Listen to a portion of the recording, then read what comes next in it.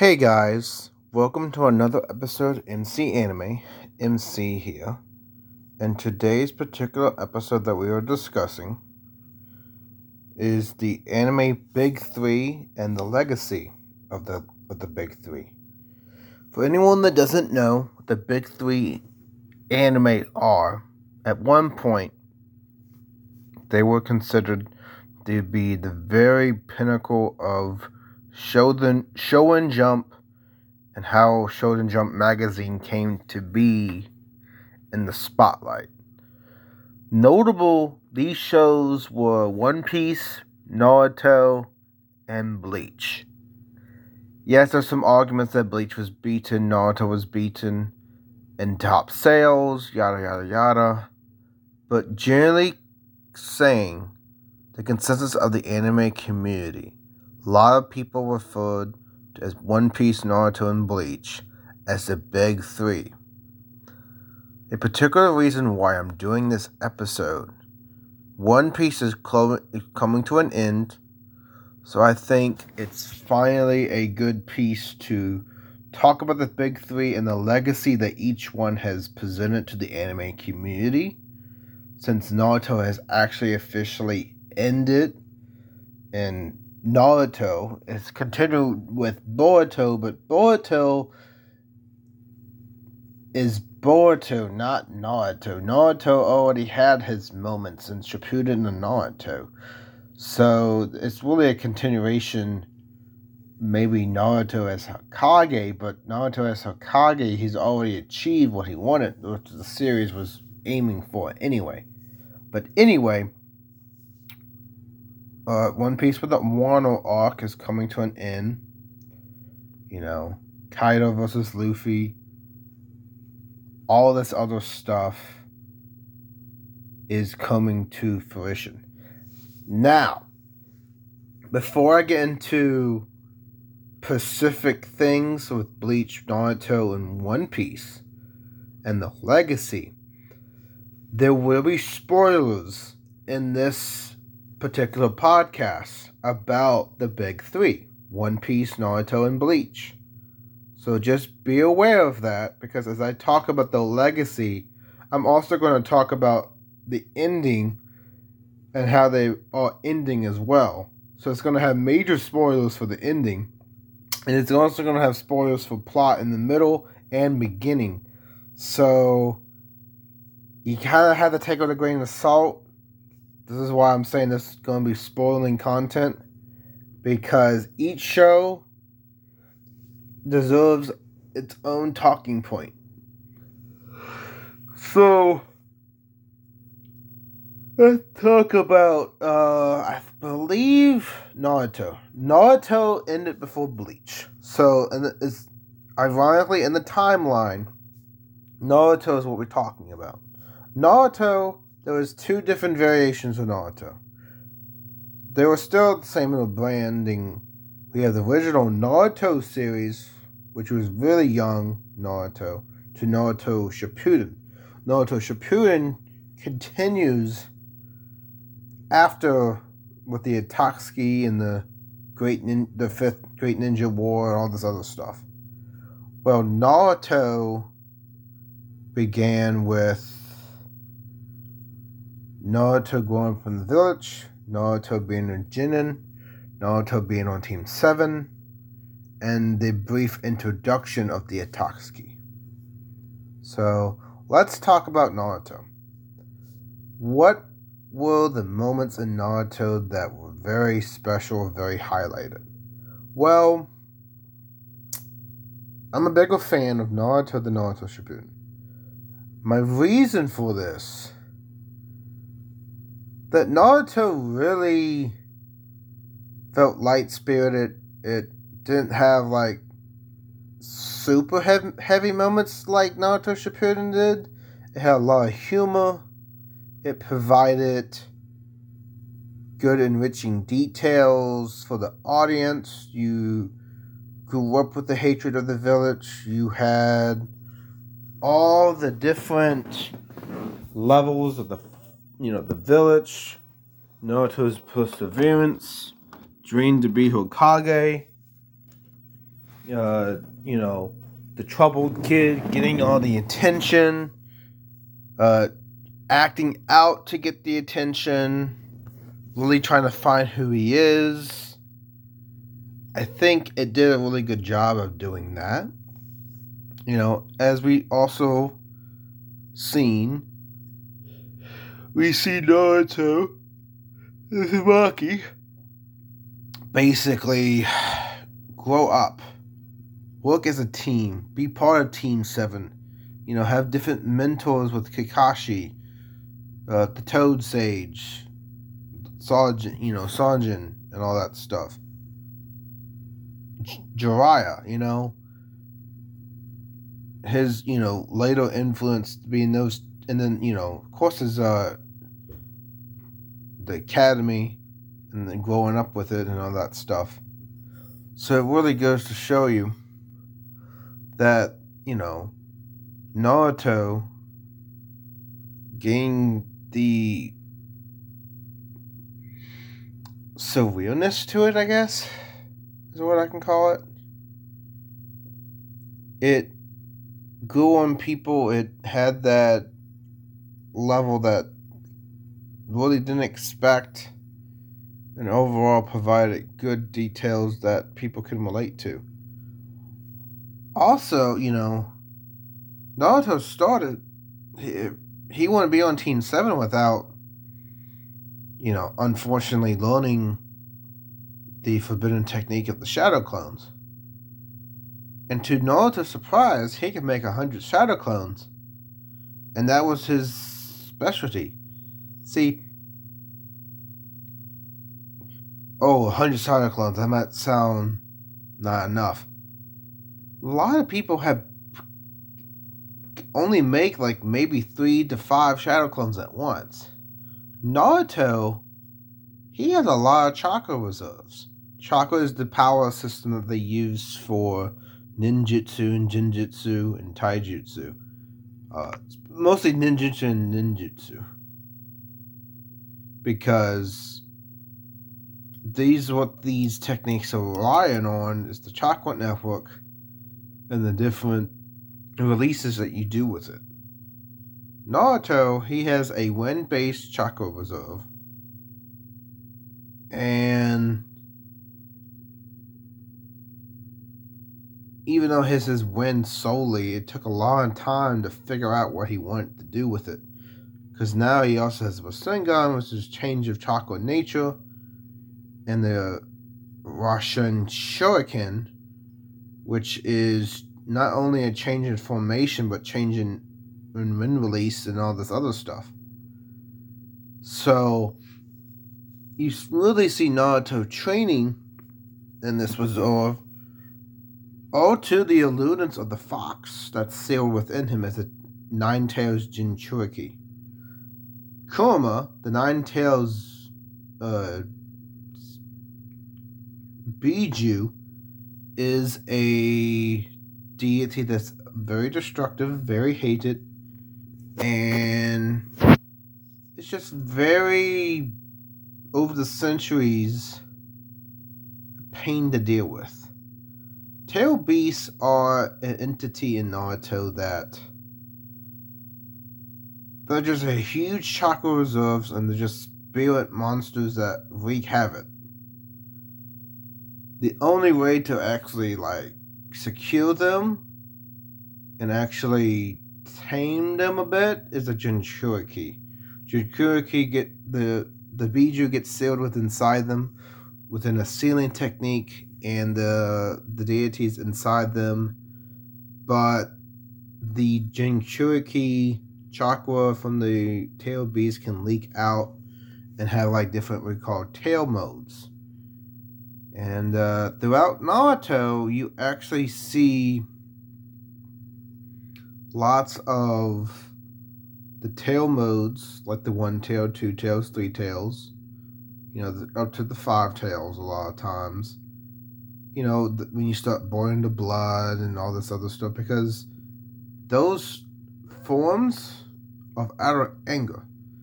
And when you use power and misuse it in that way, it has negative effects. If Naruto went truly berserk, then the main problem that we will have would actually be the Jinchuriki dying as a result of it. Because they're not properly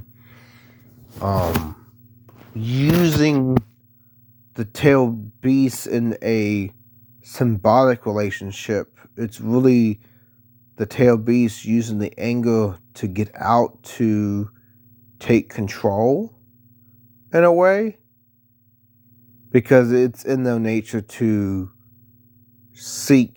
maybe not seek havoc, but use anger as a way to release the bonds that hold them inside the body of the Jinchuriki. They want to get out. They don't want to be there. They're in a prison in a person. So when they're sealed away, they want to try anything to get away from it. So they use anger in the Jinchuriki as a way to do that. So you also have to keep in mind that in the original Naruto series, Naruto has to learn not to only overcome the fox, because him and the fox don't get along. He has to start bonding with Kuma in a later date, which is Shippuden. Shippuden, he has to bond with the fox and actually have the Nine Tails Fox cloak mode and all that stuff. Because power scaling of him at this time, he doesn't know much. So his shadow clones was a specialty. Releasing the red cloak of the Nine Tails Fox, which is just blood boils, and he produces fangs and he becomes a berserker. He has no control because he's angry.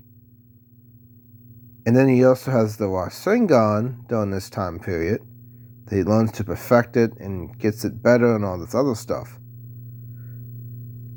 But there's not much in Naruto's arsenal in Naruto. It's more like a building block what is to become in Naruto Shippuden, when his arsenal becomes a lot more versatile and actually more accepting. So that's Naruto in a nutshell. Naruto Shippuden, we see a really different side of Naruto. We see, the legacy of Shippuden is pretty straightforward. We see him grow up. We see him mature. He's not the kid that he used to be. Yes, he's spontaneous and erratic person he was before, but now he's also pursuing Sasuke, because you also have Sasuke at the end of Naruto for a long time being missing to Orochimaru and the curse mark. So there's a lot of development on Naruto not giving up on his former teammate and having Sai come into play and actually being not so good in that transition, because Sai is not really, he's a spy for the Danzo, which is the underground Anbu organization, which lurks in the shadows, but they do like convert missions and stuff. But yeah, Sai is a spy for Danzo, which is connected to that underground network that protects the leaf behind the scenes, kind of thing. So yeah, they know his true intentions. They know that with the fake demeanor that he's sarcastic and gets on the nerves, but you also have to pursue Sasuke. You see the different plot points that Sasuke's involved with. Because it takes a lot. He becomes a rogue ninja during this time. And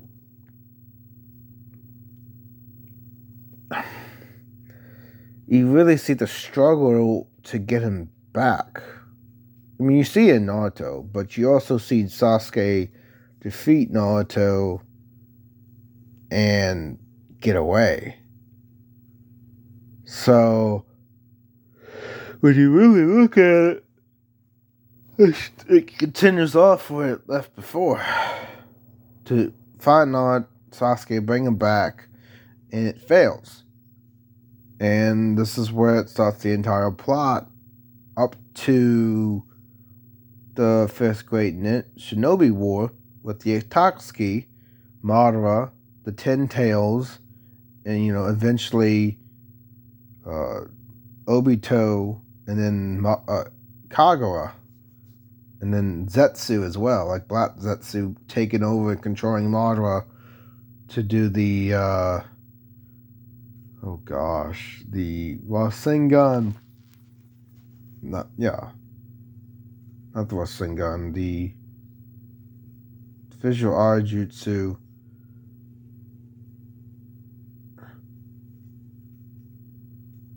Yeah, Rasengan.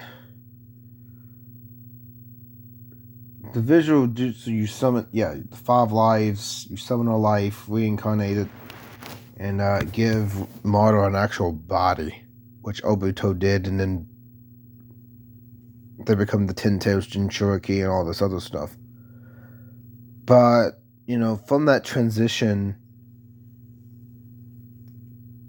Sasuke is put in the back burner when the Akatsuki chicks become more of a threat. Because the entire time of Naruto to the end, to the beginning of Shippuden, the Akatsuki are on a journey to take all 9 tail beasts, put into the Gedo statue, and actually turn them into the 10 tails.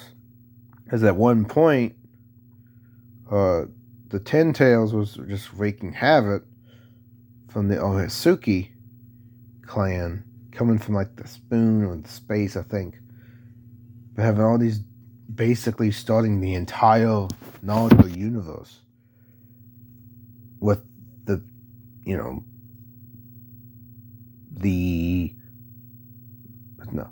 started the entire Naruto universe in chakra, taijutsu, and ninjutsu, jinjutsu, all of that stuff.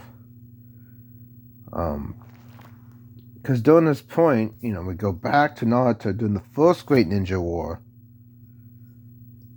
8 of the 9 tailed beasts were sailed away, and basically would release, which is Ashurama, and there was peace negotiations to give each village during that time a tailed beast, since tailed beasts were seen as negotiation chips to give to villages for a source of power. Because a tailed beast is very powerful. So when each village or some villages got one, it's kind of like alluring to the fact that what each village wanted in the peace negotiations, which didn't last long because the second Ninja War, but that's besides the point. The tailed beast is very vital in the Naruto plot, and it gives to the great legacy because it's who Naruto is. He's a Ten Tails Jinchuriki, at least half of Kurama. The other half of Kurama comes later in the reincarnation of Mento, saving Naruto's life when the 9 Tails Jinchuriki is extracted from him. So he dips his half into him to save his life. This is like a blood transfusion, but like, I don't know. But anyway, Naruto, his final form, he gains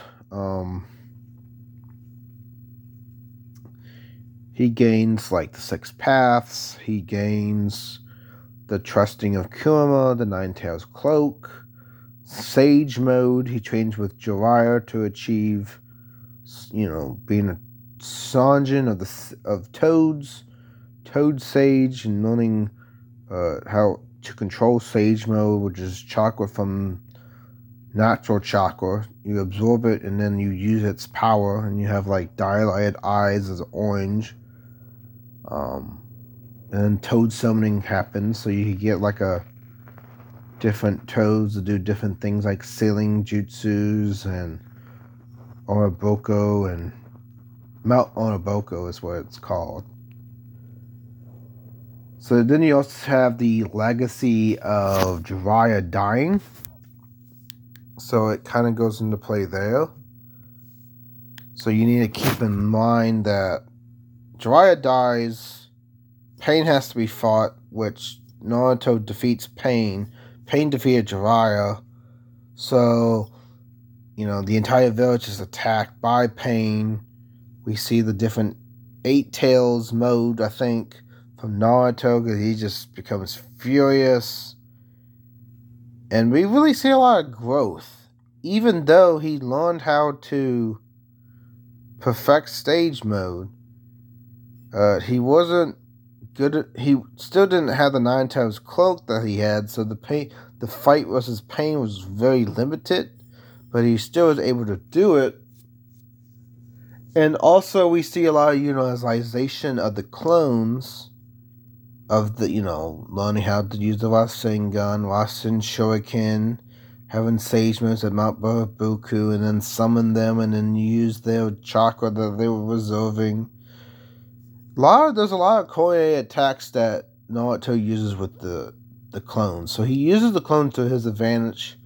Decoy, underground, distract the enemy, tire out the enemy, etc., etc. And then we get into 6 paths.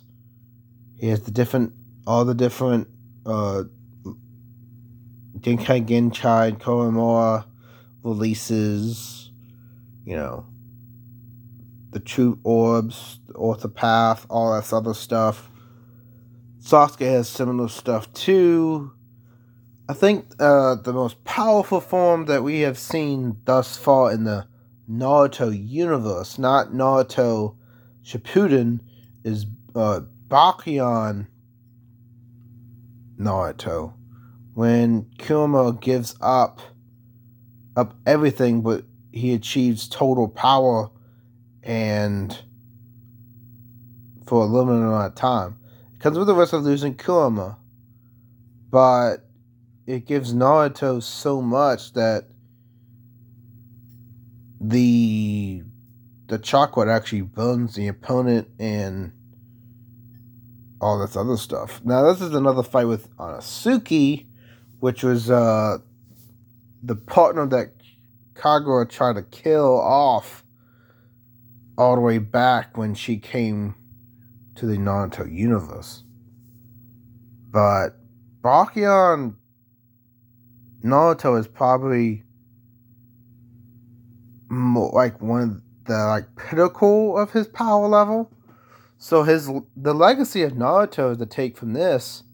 You have a coming to age story, want to become a Hokage, fight all the way to the Akatsuki, defeat the Suzuki of aka Kagura, and then becomes the Hokage, marries Hinata, because that love arc kind of blossoms, and he didn't realize until Pain that Hinata was maybe the one for him, because Hinata always had a crush on him, even in early Naruto.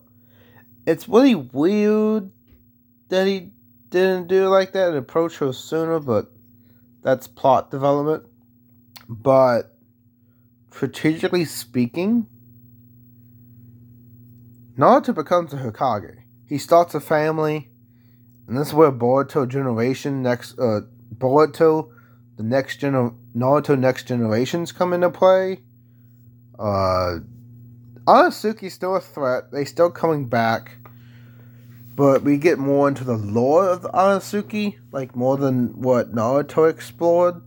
So we get that. And we get a lot, I think at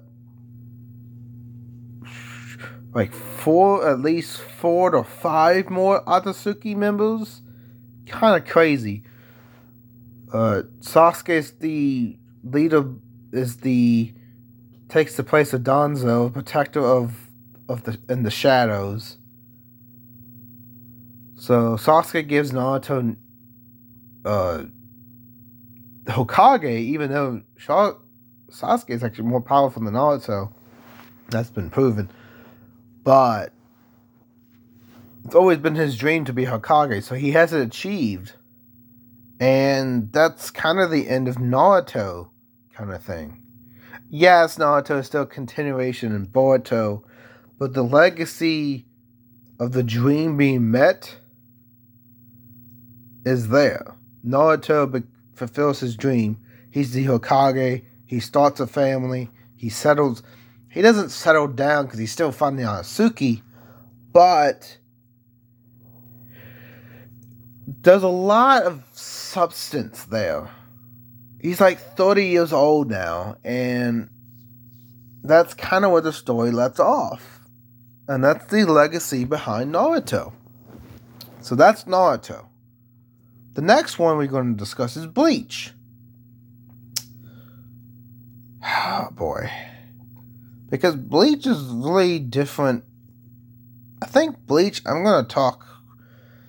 Since Bleach was all one continuous anime, I'm going to talk about the different arcs with Bleach and the character development that happened with Ichigo Kurosaki. So, the legacy of Ichigo. Well, Ichigo is a half Soul Reaper, half human. He's also a he's like, see, his mother was half Quincy and half human. His mom was Quincy, and his dad was Soul Reaper. So she's half human, half Quincy, and then dad is Shinigami. So he's like half Shinigami, a quarter human, and a quarter Quincy. So that's kind of where his power comes from. Quincy we don't see until like later into the 1,000-year arc about Quincy. So keep that in mind. You know, we only see the Shinigami side come out. So let's see. When we first introduced to Bleach, we have a battle of high spiritual pressure. Because of Ichigo's family heritage and blood, he has a very high spiritual pressure. And what is spiritual pressure? Well, spiritual pressure in this specific situation is the spiritual energy that the person possesses in the body. So almost every being in Bleach has some sort of spiritual pressure to perform tasks like Shinigami, power-related attacks, special abilities that you fight with. So it really goes down to, race, what you do with those powers, and all that other stuff. Because in Bleach, there's different races, like Quincy is a special type of human that uses Reishi and convert it into energy, and when they hit, wrong cause, the grim creatures of Dark, the Soul Eaters, which is the antagonist anyway, they destroy their soul. Soul Reapers uses Reishi to purify souls. So that's kind of the difference of Quincy and Soul Society. You see that in the show, the hatred and all that other stuff. And Quincy almost being wiped out, yada, yada, yada. Then we have like the meta humans, which is like not the metahumans. We have the Bounce. We have which use Reishi to summon dolls. We also have the people that uses objects, and that object uses Reishi, the spiritual pressure, to release the object. We have a couple more. We have Iran cars. There's a couple of them that you need to be aware about, but you see all the different races and the supernatural being like super heavy. We are introduced the Soul Society arc is where Kuchi, he wants to go into the Soul Society arc. He goes to the army, and overall wants to do things to get, what's her name? So, basic history. We have the substitute, aka Agent of Shinigami, where Ichigo meets another Soul Reaper. She gives powers to him. She can't defeat the Hollow. Yeah, Hollows, the Soul Eaters that eat human souls, that tainted human souls have become. Because Lost Souls is kind of what Bleach deals with. So we had the substitute agent of Shinigami, where he's in the human world for a little bit. He gets trained how to use Shinigami powers, but he doesn't truly awaken Shinigami powers, because technically the person who awakened his powers kind of gave her own powers to Ichigo, and Ichigo was a substitute Shinigami because of it. But he loses those powers. They cut off his connection. So he has to, in the Soul Society arc, build up his own Ichigo powers. So he gets training to go to the Soul Society. He succeeds in capturing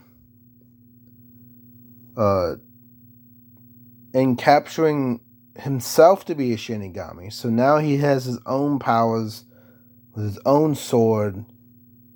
It just went, yeah. Then we had the Bounce Assault. Bounce is like vampires in the Soul Society. They're a forgotten race of humans that were experimenting on with Reishi, and they kind of live very long time. However, this is because of an explosion in Soul Society where all the souls were tainted but had like a similar power to Shinigami, except they summon dolls and they suck human souls for substance and nutrition to stay alive. But usually Bounce during this time were using dead souls, so it wasn't a big deal. They knew about them. They were, declassified and all that stuff. But generally speaking, they didn't really wreak havoc on the living souls. They were feeding on dead souls. So dead souls were not as seen. They were not as seen as treacherous as living souls. But when they start doing living souls, they got a lot more power, because Bounce, when they feed on more living souls directly in it, they have these mosquito-like dolls that just feed on every soul possible. They want to go back to the Soul Society because they were always denied that chance to be accepted. The Soul Society rejected them, and that's why they went on this assault. And Ichigo's caught in the middle of it because he's in Kagura Town, and this is where it all happens. And Soul Society gets involved, and they get into the fight before they get to the portal to go in there. But, it's a filler. This is after the rescue art in the Soul Society, because she was going to be executed, the Shinigami that gave Ichigo's power. And, as a result, Aizen was the one manipulating everybody at the end, so he goes into the fifth year plane in Heko Mundo, and he has 2 followers with him, 2 different other captains. Yeah, a lot happened in Soul Society arc. It was a building point for the story. Bound Assault, not bad. It explores more of, if the Soul Society would be rejected, all this other stuff. So, here we go into the Arrancar arrival scenario. So, Aizen's now filling up a plan to basically do an invasion of Kagura Town, capture the Soul King, and all this other stuff. And Ichigo is there when the first Arrancars come on the scene. These hollows become more advanced, to become finally like Shinigami. And they get into these different levels. They have Zanpakuto, like sword releases, which is just releasing their true form, to be honest. So we get into that more, and then Ichigo gets meet with another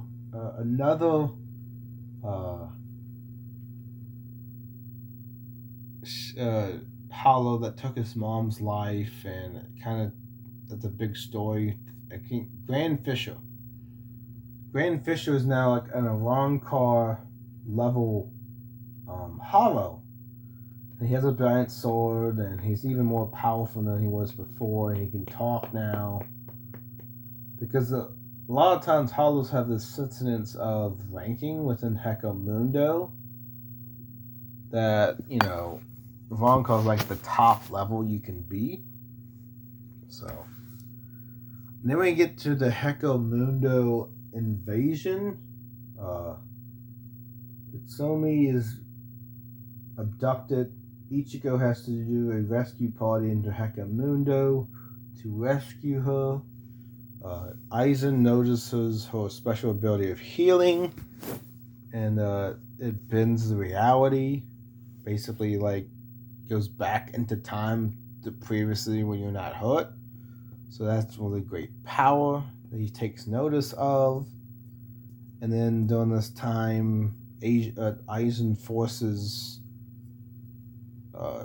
go back into the invasion part with the fierce fight in the weird town for Kagura Town, and how much souls you can get with it. Because Kagura Town lies on the border of a great, what's it called? Pinnacle to the Soul King. So if you capture Kagura Town, you have the catalyst to break the dimension plane of the Soul King, and that's what Aizen was going after. So you kind of see his form progress because he has the training from Soul Society. He has the substitute. He doesn't really do much of the substitute, but Soul Society arc, you kind of see him do the training as a Shinigami. And then also with Heko Mundo, we also we see glimpses of the Hollow Mask, which is Ichigo with that form, and he comes berserk because he also has an inner hollow inside him because of, I think, of the hollow that attacked his mom, kind of thing. So it's in his body. He's under hollowification. So we have that, and then he fights that. He comes into the hollow, rescues Shinigami. And then we have the new Captain Shusuke Magi, which is pretty straightforward. And then we also have the Rancor versus the Shinigami. We have the 100 Years Back battle in Kagura. Then we have the 13 God Squads of the Incursion, the Gote invading army. Then we have the Lost Agent in the 1,000-Year Arc. You know, it's kind of interesting how we see Ichigo kind of take his stakes and be the anti-hero of the thing. He's rogue Shinigami, but Soul Society lets him run rampant because of the fact that there's been other substitute Shinigami in the past that served Soul Society really well and have done really well in that aspect, kind of thing. You know, Rancor, you got the Visceral, the Shinigami with hollow powers. Aizen's betrayal continues. You know, we attack the human world. Orihime has to be rescued. We see the different levels of him dealing with being a wizard and holification powers. So we really see that being at the end of it. Then Soul Society is the Snake entry arc and then the rescue arc. So Katsuchi has to be rescued. And then we go into new Captain Shusuke Yamako. It's a Rancor to introduce Shatsu, which faces Gin, who sides with the Aizen's faction. We kind of see the backstory of how Shatsuki Anamagi in the human world gets banned because of the beginning portrayals of Aizen during this time. So we see a backstory of the Wizard, the 100 Years Back. Then we go back to the battle in Kagura. It's kind of interesting because you see a lot of history with it. And then we have the alternate tale of rebellion. Zanpakuto spirits rebel, and it's up to Ichigo to stop him.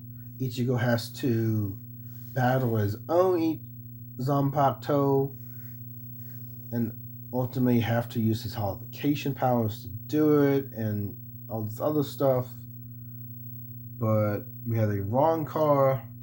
We have a time skip. Ichigo gives up ultimate power. He gives up ultimate power to defeat Aizen as a result of his Shinigami powers. And then we also have the Incursion, the invading army arc, which is, I think, just another filler. The Lost substitute Shinigami, struggling to recover his powers. He's still feeling like he's left. Kujo Ginjo. You know, Rukia was the one that gives him the powers in the first one. During this time is the Fullbringer arc. So Ichigo learns how to be a Fullbringer, and then he actually still has his Shinigami powers.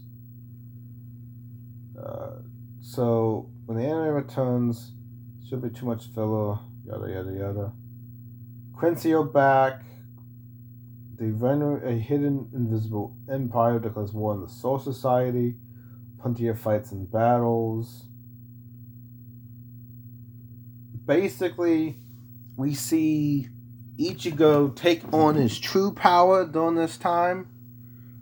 His Quincy side, Holification side, and Shinigami side all coming together in one final form during the Great Quincy, the 1,000-Year War.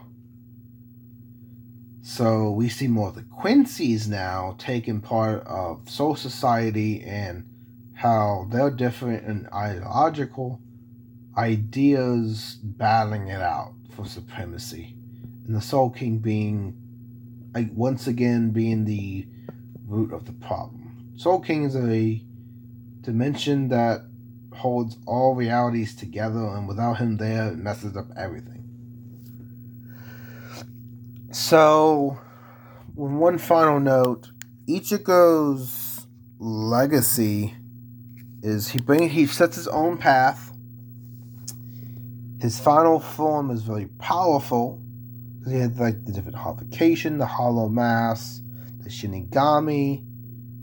His Bankai release is another one that you have to keep an idea for.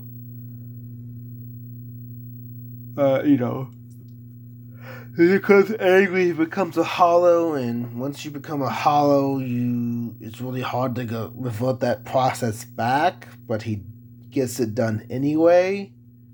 So yeah, the 1,000-year arc is kind of him controlling everything and being able to do what he needs to do. So the legacy of Ichigo: never give up, be yourself, fight for what you believe in, and overall combat the obstacles of the supernatural that get in your way along the way to be able to deal with the threats and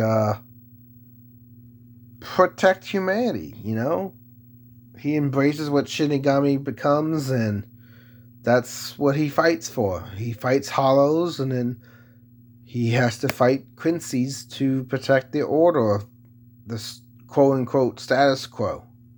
So, you can say Ichigo is an agent of control and an agent of battle, in quote I speak. So, and he's also one of the 5 pillars that hold great power in the 1,000-year arc. But that's a lot more into the story of that one. But that's how he becomes. And you see along the way his Zanpakuto, learning from the Zanpakuto, the different training he does to know more power-ups.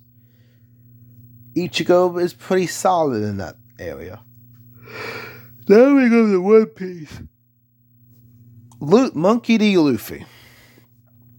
He ate the Gum no fruit, which is mostly the human fruit, but we don't get that until much, much later. So most of the story, we believe that he's a rubber man. He can stretch his body and be immune to bullets and cannons, but weak to blunt objects like swords and stabbing techniques. So he can be cut, but he has immunity to bullets and cannons and some physical attacks that he can absorb. And he's a counter to the Rumble fruit, which is lightning powers. So there is that. So he embraces the properties of rubber, and it's kind of interesting when he uses his powers, because he has like Gear 1. Gear 2 becomes super fast. He starts boosting up his speed. So he becomes he attains the flash step and stuff like that.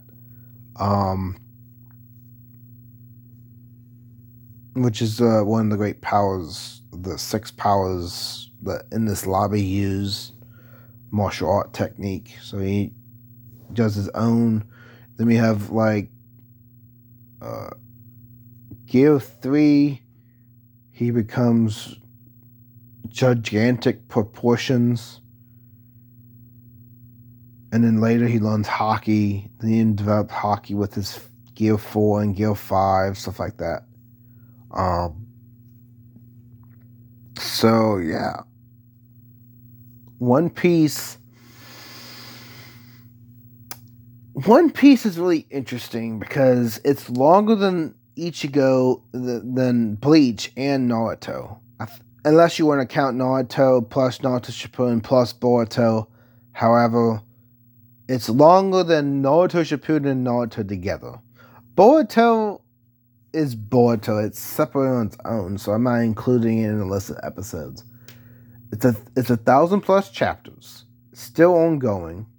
It's just finished up Wano, and people being super hype about that. But the one thing to understand about Luffy is an agent of fighting. He's an underdog. He's the type of pirate who strives to get the One Piece and achieve the greatest freedom that one pirate can have, which is attaining the One Piece. The One Piece in the anime is Gold D. Roger's greatest triumph and treasure that he found when he reached Raftel at the end of the Grand Line and the New World. Basically, if you achieve One Piece, you would create the greatest title of the Pirate King, and overall, you reach the most freedom you ever will experience. Once you become the Pirate King, everything else is minuscule. Is that powerful of a title? You reach just a high enough in your point in your life that nothing else can surpass it. Since why Gold D. Roger starts the Great Pirate Era to find the One Piece and the treasure that he so rightly found, because he was the pinnacle of the pirates during that time period. So he's legend and infamous. And all different characters have different influence of the Pirate King. Whether it's mentioned or not, they take influence based on the total freedom of the greatest treasure that you can find as a pirate. And the greatest title that no one can take away from you. And also, pirates are a threat to the world government. The world government dates back like 800 years. We have the Void Century that they want to cover up, the Will of D, the ancient weapons, which is Poseidon, Pluto, and Uranus. So we have those to combat. We have Sea Kings to combat, Joy Boy, the Poneglyphs, Telling of Raftel, the Great One Piece, the ancient weapons. They just doesn't want all this stuff to happen, and in like different situation and hierarchy that has to be protected, because I think the hierarchy of the world government is the Shokai, the pirate warlords. Then we have the Navy Marines. Then we have the Admirals. Then we have the Grotesei, the Gori, being the 5 influential influences of the world government.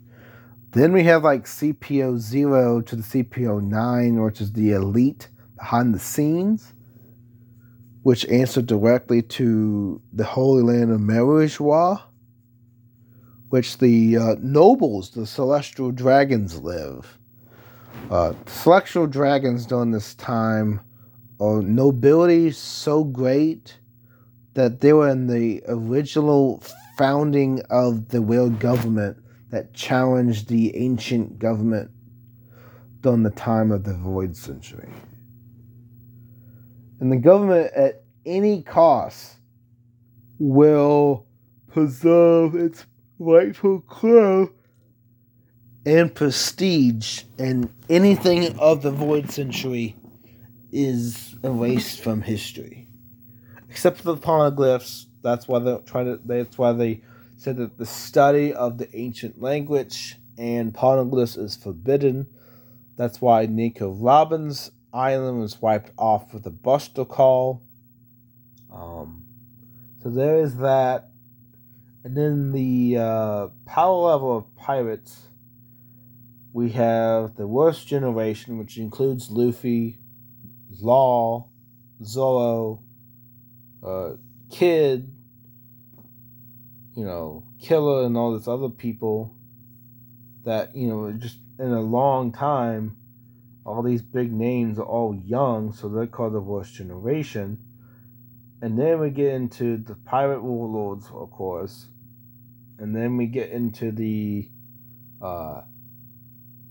Yonkos, Emperors of the Sea, pirate emperors. These include Whitebeard. At one point, the original Yonkos were Shanks, red-haired Shanks, Kaido, Big Mom pirates, and Whitebeard pirates. And then Blackbeard becomes a Yonko himself. Luffy is quote-unquote a Yonko in itself. I think because of misinformation, and they want to level up him as a threat more, so by giving him the fake title of Yonko kind of gives him more position, because Luffy is an ancient of the people. He frees anyone he wants. He goes against the real government, what they stand for. He's a rogue agent, basically. He don't care. He goes against Crocodile, which is a corrupted warlord. Against Joker, which AKA is Don Flamingo, taking the entire underground enterprise with him. Gecko Moria. The villains that Luffy faces are really bound by their philosophy, their overall agenda, their evil deeds. The real government has to accept it, because being who Luffy is, being a change for the worse or a change for the better, and just being a reason for change and morale of pirates in general and people who oppose the real government, he's a threat. Because he has the power. He literally has the power to change someone's mind. He has the power to turn people to his side and rally them behind him and support him from afar. That's the true power of Luffy. That's what he does. And his power level is really interesting because, he has the different level techniques that he uses, which is the Gum Fist and all this other stuff. But his powers are really interesting because no one truly expected this obscure Paramecia type devil fruit to be as powerful as it is. Like, the powers of Rebel and being able to stretch, Luffy is really creative with how he uses his powers. He forms the Straw Hat Pirates, which is his affiliation. But he also has the Ninja Pirate Mink Samurai Alliance. He forms this alliance and during Punk Hazard to combat he combats what Joker and Kaido were doing with the artificial devil fruits. And then the pirate side of the alliance actually become more in Dressrosa when all these different pirates were being imprisoned by Joker and being able to fight. So the pirate alliance comes from them, plus Law during this time. The ninjas were the Katsuki family, who were overthrown by the Shogun and the rightful heir to actually what Wano was. And then the minks had a lot of eyeliner potential with the Kansuki family anyway, so it made sense for them to come along as well. Then we have like the Donna family, Impel Down. He's a pirate, captain, prisoner, and a bandit. He used to be a bandit. He's from the East Blue Phoenicia village. That's pretty much that. So, alright. It's okay, so physical abilities. Despite being small physical stature, he has significant physical strength to match him. Unorthodox training methods to make him stronger, leave him alone in the wilderness, make him to fight monkeys, trying to him to do the baboons or float away, throw him in a bottomless pit.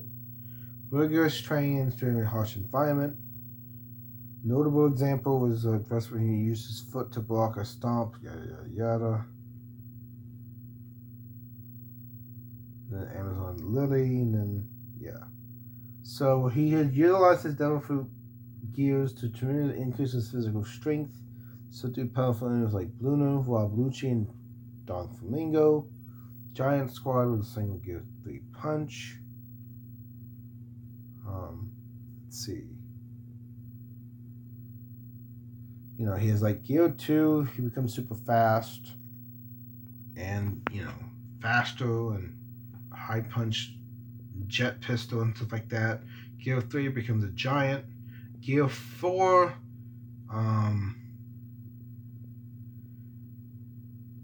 he becomes the bounce man. So we see that. Because then he's able to use different levels of hockey, and he previously bounces everywhere for high progression, and it's just a very extreme form of hockey imbued with his rubber body. Let's see. Gear 5. Transformation from the Awakening. Yeah. So that's Gear 4. Then we see Gear 5 with the transformation from the Awakening of the Gummo no Fruit, which is the human fruit monkey combination. So final battle with Kaido on Skull Rooftop. The Awakening of the Gummo no Fruit becomes the Hita no Mi Maru Nika. Grants the Yuba rubber-like body increased physical strength and freedom, limited only by the user's imagination. It's for this reason that the user is said to become the warrior of liberation, fight however they please, and bring joy to those around them, making the most ridiculous power in the world. So, when Luffy awakens his devil fruit to the Hita no Mi, the Nika model, he becomes a warrior of liberation. This is what the world government has don't want him to do. Heartbeat takes on musical rhythm, which is described by Zunisha as the drums of liberation. His turn white. His eyes glow with the white ring-like pupils. White clouds form around his neck. Of steam that accompanying Gear 4. The amount of hockey released from this form was enough that it could be felt all the way to the live floor in the Swallow Dome, knocking multiple beasts out in the process. He's a mythical Zoan nature of the new form. He's already rubber body gains strength, freedom, and durability. That's the best way he could for his previous forms. Something out of the picture book. So, yeah. He basically has, like, I don't know, cartoon-like powers to bend reality, and whatever imagination he has in the battlefield, he can make it happen because that's what his battlefield can do. So he's become a Paramecia type, the true form, which is actually the mythical Zoan. The government hides this ability of him, and as a result, they didn't. That's why when Red Hair Shanks took this fruit from the world government, the CPO-0 agent that was on that ship was basically marked as a traitor, put in and held down because of his failure 2 years ago with Luffy, so many years back.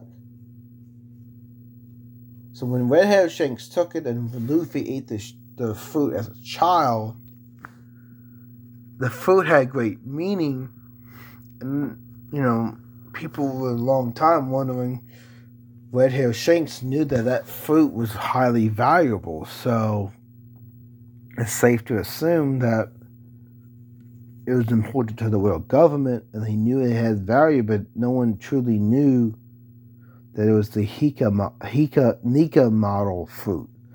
So, by the government changing the name, basically eliminating the fact that this fruit is so much more dangerous to humanity and to the world government for what the world government stands for, because guess what? Luffy has a special power to bring in allies. As a warrior of liberation, he liberates the slaves, he liberates the people who feel oppressed, and totally shake up the entire system of the world government. Luffy is the pinnacle of what the world government stands against. So that's kind of what Luffy's legacy is.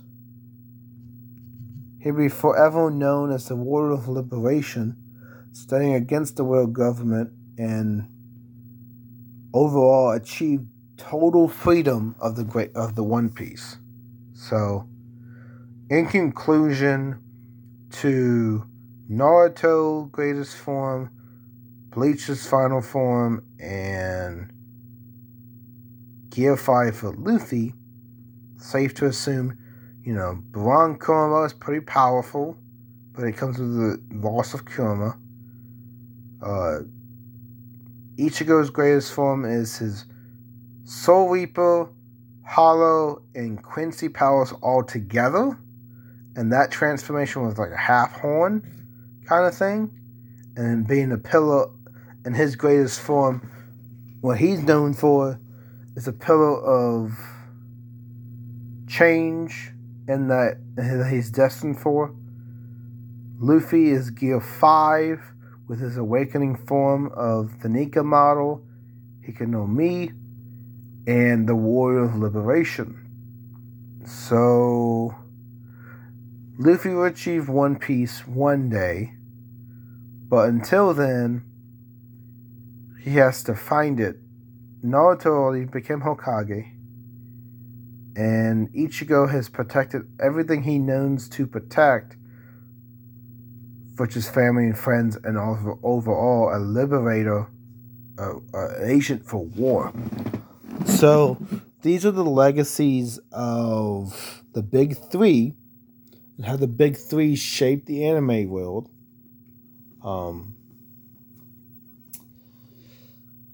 These series have been running for so long that they're very synonymous with the anime community about people knowing the Big Three, or knowing that at one point you had to know these Big Three. If you didn't know it, you were shunned by the anime community. But that's not the case anymore. You don't have to know these Big Three to hold conversation with people. Now, the Big Three, being Naruto, One Piece, and Bleach, kind of holds on to the fact that people at one point hold these three anime to such high regard because of the very popularity at the time, the influx of characters, the long for standing history at Shonen Jump. Yes, because these were so long in publication and syndication, so longly syndicated, that these have very immense stories that they can tell within the writing and manga drawing for Shonen Jump magazine. So that's another reason why they were called the Big Three, because it was just so long of the Shonen Jump franchise publication at this time. So keep a note, as you know, even though I discussed what the legacy is and the different characters that did within each one, I really jumped into what Naruto was before with Naruto and Naruto Shippuden, Bleach overall throughout, Ichigo Kurasaki's journey, and overall Monkey D. Luffy's journey of being, this great powerful being at the great near stage of death, achieving great power. So I would rank Boyan, Naruto first, then the final form of Ichigo with the Quincy, Soul Reaper, and Hollow Horrification form, and then Luffy with Gear 5 and the awakening form of his Nika fruit. That's how I would rank them by power. But the overall legacy of each one is known for different things. We have the ninja who wouldn't become the great Hokage. We have the Soul Reaper who would protect his friends at all costs, and overall the natural order of the supernatural. Protector of, literally a protective figure. And Luffy, Monkey D. Luffy, being the outlier of pirates and fight for what he stands for against all odds, and be the warrior for liberation to unite people in similar ways to being oppressed. So Luffy fights the oppressors, Ichigo fights the balance of the supernatural, Naruto fights for his friends and for the village of the Hen of the Grass, and Hokage title. So these are the roles of Monkey D. Luffy, Ichigo Kurosaki, and Naruto Uzumaki. So I hope that you like this particular episode of the Big Three and the legacy and the ending of the Big Three. I thoroughly enjoyed discussing these three anime, the legacy and the power forms of each character. Keep in mind that you should like any anime you want. Just because people say the Big Three, you don't necessarily have to like the Big Three. They're just the Big Three are very notable for being so longly published in Shonen Jump. That's basically what it's synonymous for. Do not forget to subscribe to NC Anime Podcast on Apple Podcasts, Google Podcasts, Spotify, Amazon Music, iHeartRadio. Be part of the Blog MC Anime on Patreon, the MC Animator community, signing up to post early episode, possible Discord benefits, vote in polls, Patreon messages, and overall possible guest appearances on the podcast or ideas for podcast episodes.